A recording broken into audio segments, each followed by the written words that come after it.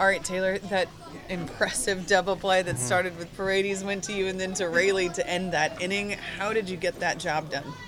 Uh, Isak did a heck of a job of knocking it down and just getting it to me. And I knew I had time with Jeffers running down the line, so I was just trying to catch the ball. And then just at that point, I really didn't even pick rails up. I was just letting it go, and hopefully it hit the right spot. So, yeah, that was a big play. We really needed that. And then incredible play by Isak.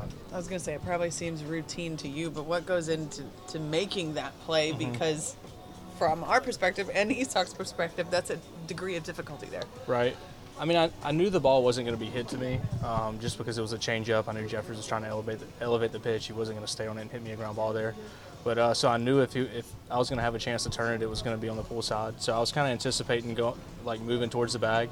And then when I saw Isak diving, I knew his throw. He was either going to leave it short left or he was going to pull it right to my right. And so as soon as I saw it out of his hand, I knew I would just have to try to get it and get rid of it. And Rails did a good job stretching out and catching it too. Randy Arozarena just made it for the big moment. Yeah, I mean, golly. I mean, nothing he does now surprises us. When you're seeing that throw coming, how do you just ignore the runner? Because the runner was coming in on you pretty hard too.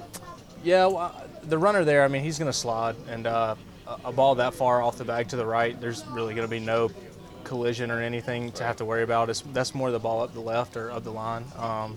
So yeah, as soon as he threw that play, I know it was just a matter of trying to catch it with my throwing hand close enough to the glove to be able to exchange it and try to get on top of the throw. Because those, especially when you're catching it so low to the ground, I feel like the natural arm slot to that is going to be lower to where the ball would run away up the line.